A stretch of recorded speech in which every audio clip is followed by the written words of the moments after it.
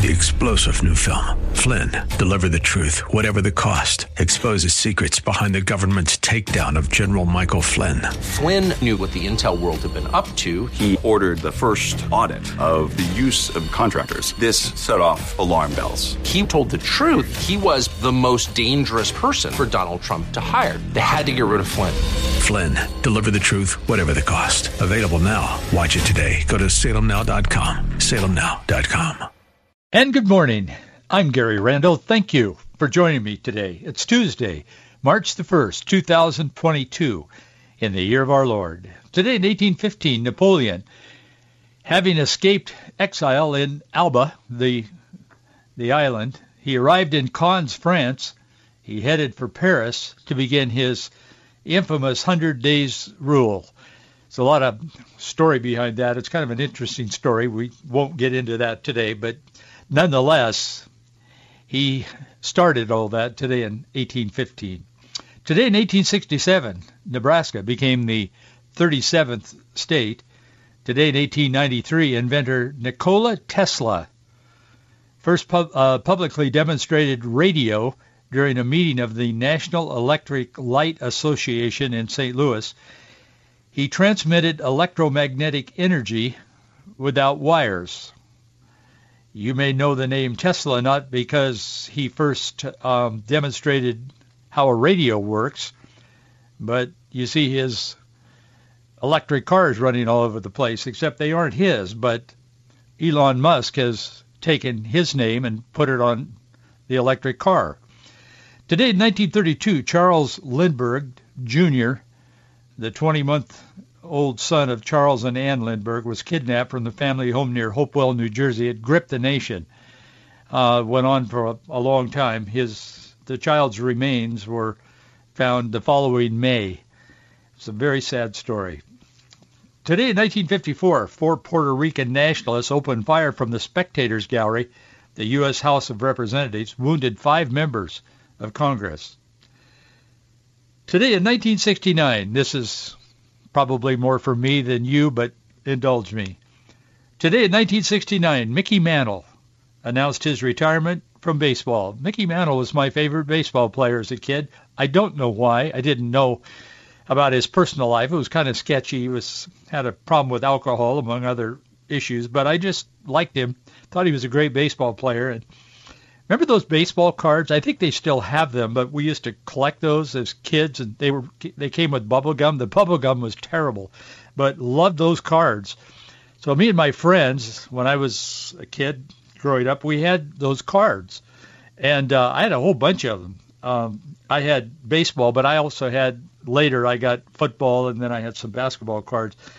But I had a ton of baseball cards, just trading, and every time I got a couple of nickels, I'd buy some gum with baseball cards in them. Anyway, Mickey Mantle was my favorite baseball player in the day. I would try to get as many Mickey Mantle baseball cards as I could. Had his picture on it. You remember those. Anyway, as it turned out, I ended up with a couple of Mickey Mantle rookie cards, which were really important, but not valuable at that time. So fast forward, Marjorie and I get married. We are living in Yakima at first, and then we moved to Seattle, to Kirkland actually, and then to Bellevue. But I left a few things at home. I lived with my mom and dad until I got married. We had a good relationship, and so I just lived at home until I was married. And so anyway, I left a few things at mom and dad's house when Marjorie and I moved to Seattle. And so some time later, probably within the year, we're back visiting my parents. And I said, "Hey, Mom," I said, by the way, I want to get those baseball cards and take them with me. I said, they're in a shoebox. And she goes, I know what they are. She said, "Well, Gary," she said, I thought you didn't want those anymore. So I got rid of those. I said, "What do you mean got rid of them?" She said, "Well, I just put them in the trash. They're gone." Oh my, there were 2 rookie cards in there, and at some point, now mine were a little dog-eared because I'd carried them around in my back pocket. They weren't, prime, but they were rookie cards of Mickey Mantle. There was a time when those in good shape were selling for $8,000 each. I loved my mom, but oh, Mom, what were you thinking? Anyway, she thought they were just something from my past that I didn't want anymore. Maybe that's what they should have been. I don't know. But anyway, I loved my mom. Today in 1971, a bomb went off inside the men's room at the U.S. Capitol. The radical group Weather Underground, they claimed responsibility for the blast. The founder of Weather Underground, as you may recall, launched Barack Obama's political career with a fundraiser in his home in Chicago. Today in 2020, health officials in Washington state announcing what was believed at the time to be the second U.S. death from coronavirus. The first, I think, was in New York. The first death, not the first case. The first case was in Seattle, was actually on the east side. But the officials announced that they believed it was the second U.S. death from the coronavirus, said the virus may have been circulating for weeks undetected in the Seattle area. And 10 years ago today, online publisher, conservative blogger, Andrew Breitbart died in Los Angeles at the age of 43. Breitbart News continues. It's one of the formidable conservative news organizations. I pay attention to what they publish, and millions of others do as well. There's a sad story. I mention it for a reason that's coming out of, I think it's Sacramento, out of California.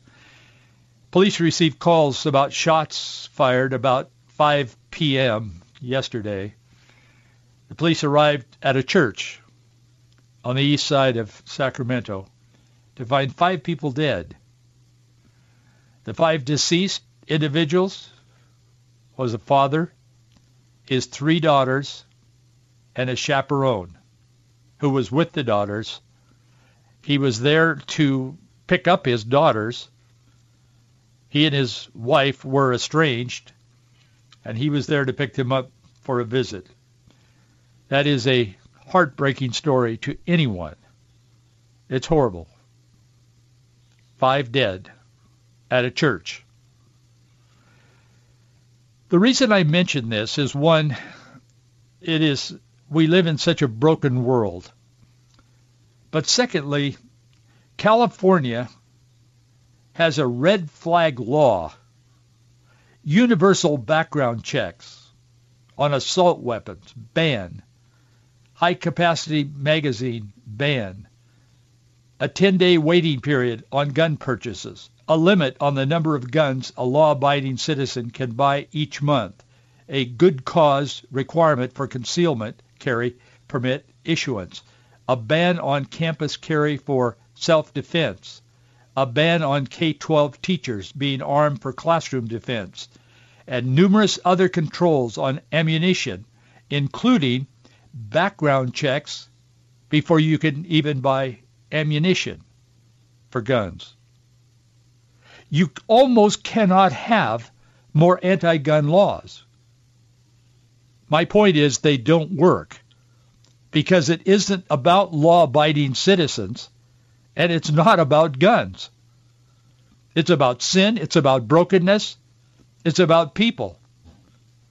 And if they can't use guns, people that are intent on hurting others and themselves, in this case, they will find another way.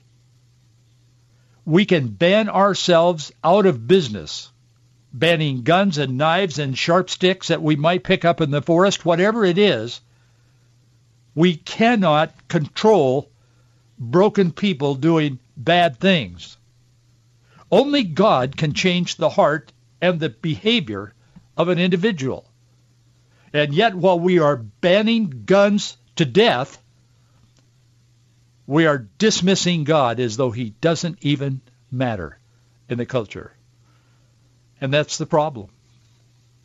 It is. It can be kind of hopeless sometimes. We look around us. I'm reminded of Hebrews chapter 10, verse 35. Cast not away, therefore, your confidence. It has great recompense, of reward. Don't become discouraged. Be informed. Be aware. Know what's going on. An uninformed person is most miserable. And it isn't pleasing to the Lord that his people not be informed. But don't allow the information to cause you to become hopeless. Because it isn't. Our hope is not built on what's happening in the culture. Our hope is not built on who's in the White House. Oh, it's far better to have some than others in the White House. But that's not the ultimate conclusion. It is God himself who is in control of all things. Nothing can happen that God does not allow, and God is in control, and God has a plan, and we are walking in that plan. America is in that plan, whether they know it or not. So is Russia and Ukraine and Africa and all the world. He's got the whole world in his hands. God's in control. Keep that in mind when we talk about today, a little bit about tonight. Tonight, President Biden is going to try to make the best of his failing presidency. It's a presidency that even his own political party and the mainstream news are now starting to back away from. They don't want to be associated with it. They're looking for someone else to lead the left. I'm hearing that and reading that in a lot of sources. I mean, they're talking even to Hillary Clinton. That's how desperate they are. In his best rendition, Charles Dickens, the president would tell you that some think these are the worst of times, but actually he's going to be telling you tonight in the State of the Union, no, these aren't the worst of times. These are the best of times. It's all a matter of perspective. I want to talk to you about this because I would like people to listen through the lens of reality to what our president will say tonight. And I kind of know what he's going to say because they have released parts of his speech. So I want to talk to you a little bit about that. But I mentioned Charles Dickens in his Tale of Two Cities. It's a pretty famous quote. Most of us have heard it or said it ourselves. But he wrote in his Tale of Two Cities, it was the best of times, it was the worst of times. It was the age of wisdom, it was the age of foolishness. It was the epoch of belief. It was the epoch of incredulity. It was the season of light. It was the season of darkness. It was the spring of hope. It was the winter of despair. I mentioned yesterday ABC's George Stephanopoulos. He asked White House Press Secretary Jen Psaki on Sunday on the This Week show. He said to Psaki, she's the press secretary, he said the president is approaching his State of the Union in a pretty difficult political position right now. He said 37% approval rating, Democrats trailing badly in the midterm polling, a majority in our recent poll out this morning. He said this morning would have been Sunday morning. Even he said question the president's mental capacity. How is he going to turn this around? Psaki's preview of what to expect at Biden's speech tonight shows how delusional this administration really is. They will tell you these are the best of times because success is just ahead. I'm a positive guy.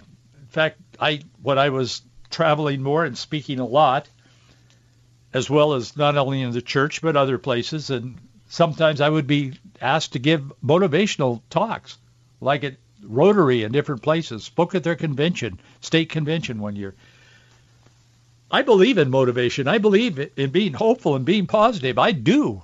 I believe God would want us to do that, but not being in denial. And these guys are in denial, at least publicly. She assured the president that he will speak, or Stephanopoulos, that the president will speak to the issues. But more importantly, she said, quote, he's also going to speak about his optimism about what's ahead and what we all have to look forward to. Well, we want an optimistic president. She said leaders, and ABC News put this out on their Twitter account. She said leaders lead during crisis. And that's exactly what President Biden is doing. She said he'll speak to that, but he's going to speak about his optimism about what's ahead and what we all have to look forward to. What exactly do we have to look forward to under a Biden presidency or any other far left, but especially a Biden presidency with the impairment, the obvious impairment that our president has personally? The president warned a few months ago. He told us several times. I heard it. I saw the video. He said we all should prepare for a winter of darkness. Are we coming out of that winter of darkness? Are these worst of times now becoming the best of times? Some of President Biden's strongest supporters, the people who have helped him get elected, are now pushing back on his presidency, and they're doing so very publicly. Associated Press on Monday, yesterday, the centerpiece of the establishment media diagnosed the President's State of the Union as, I'm quoting, this is Associated Press, not Breitbart, rife with disunity and division. One day before Biden was set to deliver the State of the Union address, which he will do tonight, the Associated Press preempted his speech with an article describing the actual state of the country as one of disunity, funk, and peril.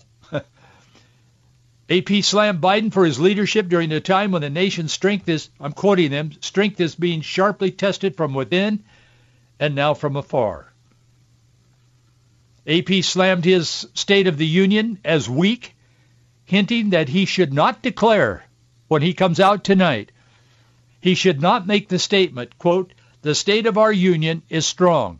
The reason they wrote that in their piece yesterday, I mean, I was shocked. I thought, is this a scam that somebody put out and just put Associated Press on it? Because they have been, to a fault, loyal to this man. I mean, like his own PR firm. I've watched very carefully. And, I mean, others have as well. But every time it's kind of traditional for the president to come out on his State of the Union address, and the first thing they say when they start their speech is the state of our union is strong. And the Associated Press yesterday, they're read around the world, they said they hoped he doesn't come out tonight and say that because it's not true.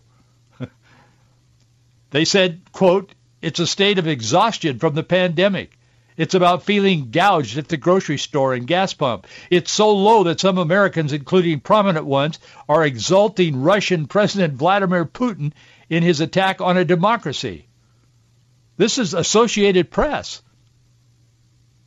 They drew comparisons with Jimmy Carter's time in office, when Carter said the nation was in the midst of a crisis of confidence. And I'll come back to that crisis of confidence in a moment. But they went on to point out, these are some of the highlights of some of the notations of their article yesterday. I mean, it was stunning. It's true, but I was surprised at their truthfulness. They said only 29% of Americans think the nation is on the right track. In December's AP NORC poll, most said economic conditions are poor and inflation has hit them on food and gas. Most Americans are vaccinated against COVID-19, but debates over masks and mandates have torn apart communities and families.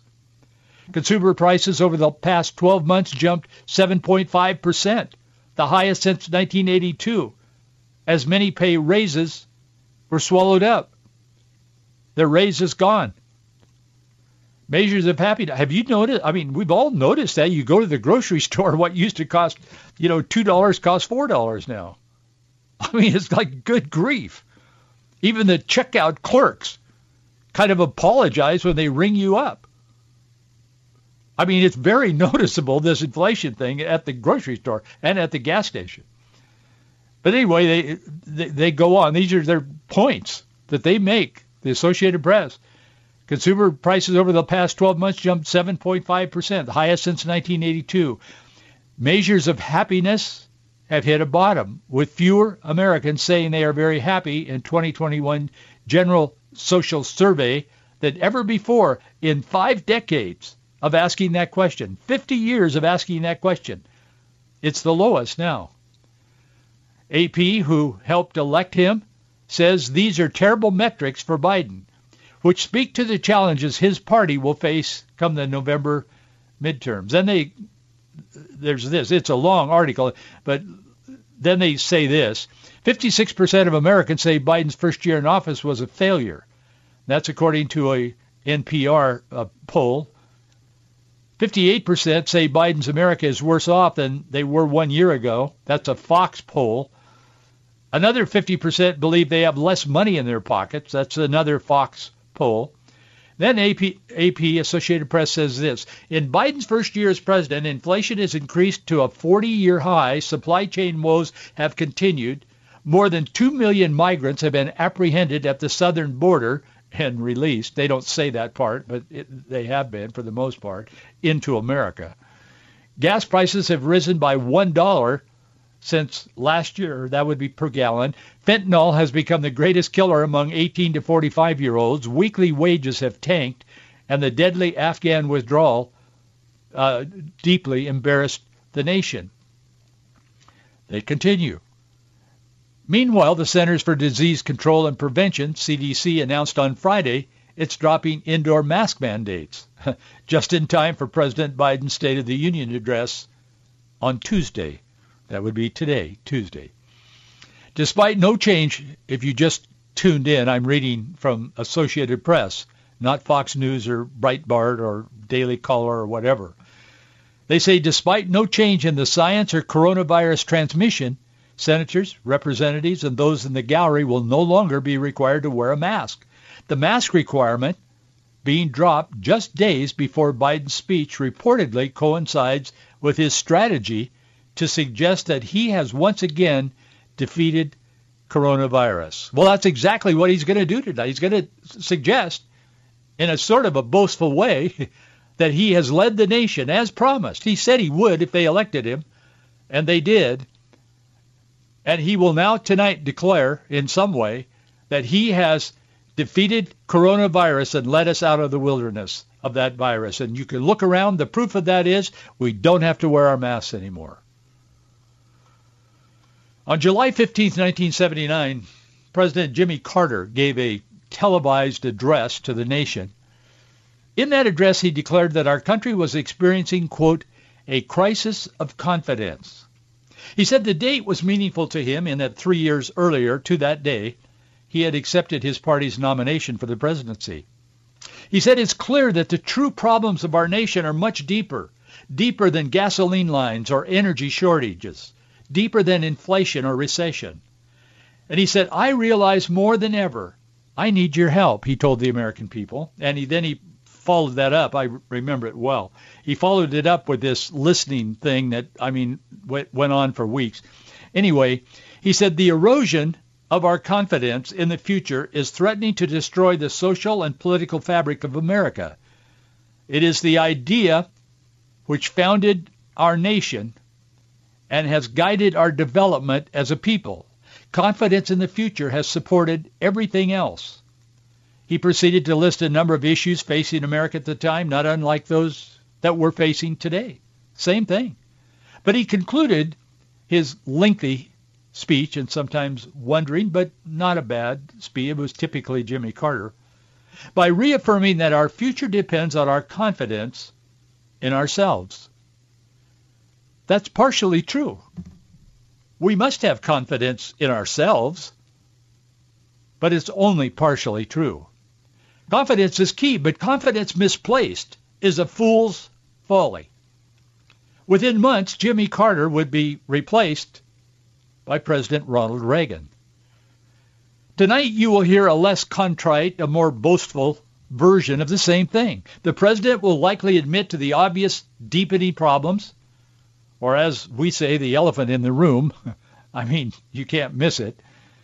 There's a myriad of problems on most fronts, but the emphasis tonight will be on his promises to lead the country out of those Trump-caused problems. In the same way, he has now led us out of the era of coronavirus, as he promised if we would elect him. National confidence cannot be restored until we return to the principles of our founding fathers embraced in creating this exceptional nation, and it is an exceptional nation. Patrick Henry said, an appeal to arms and the God of hosts is all that is left to us as they faced Great Britain. But we shall not fight our battle alone. Oh, that's not confidence in ourselves, that's confidence in God. There is a just God that presides over the destinies of nations, Patrick Henry said. The battle, sir, is not to the strong alone. It is life so dear or peace so sweet as to be purchased at the price of chains and slavery?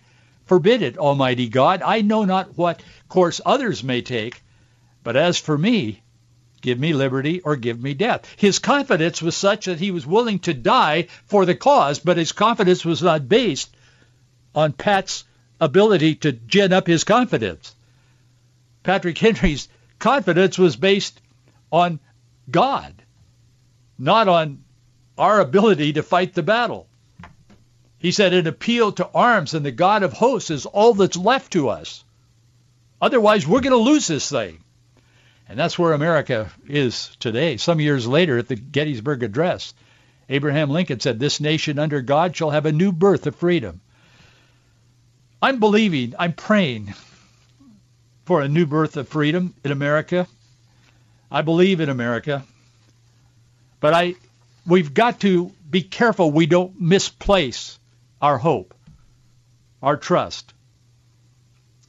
The psalmist wrote in Psalm 20, verse 7, some trust in chariots and some in horses, but we will remember the name of the Lord our God. Chariots and horses represent material and human assets. While these represent things that are useful in daily life, we must have. They don't give us the security in times of trouble. If we place our trust in the things or possessions or wealth or dominance or whatever, the brilliance of Joe Biden or whatever, we'll find that eventually that gives way beneath us. Verse 8 of Psalm 20 tells us that those who trust in the chariots and the horses, so to speak, will be brought to their knees and fall. But those who trust in God will rise up and stand firm. Jeremiah 17:7 says, blessed is the man who trusts in the Lord and whose hope is in the Lord. And Hebrews tells us not to cast away, therefore, our confidence. It is in the Lord. Thank you for your support of this ministry. You are the reason. You are the support that allows us to be on the radio every day. Thank you so much. If it weren't for you, I wouldn't be here. So thank you. Our address is Box 399, Bellevue, 98009. I'll see you right here tomorrow. 3-star General Michael J. Flynn, head of the Pentagon Intelligence Agency, knew all the government's dirty secrets. He was one of the most respected generals in the military. Flynn knew what the intel world had been up to. He understood its funding. He ordered the first audit of the use of contractors. This set off alarm bells. The explosive new documentary, Flynn, Deliver the Truth, Whatever the Cost, uncovers the facts behind this scandal. Flynn told the truth. He was the most dangerous person for Donald Trump to hire. I find out the worst enemy that I'm going to face in my life is right here in America. They took my assessment and they wanted me to change it. And I was like, I'm not changing it. They had to get rid of Flynn. With in-depth interviews, archival footage, and never-before-seen personal records of the man behind the headlines. I just felt like I was drowning. Flynn, Deliver the Truth, Whatever the Cost. Available now. Watch it today. Go to salemnow.com. salemnow.com.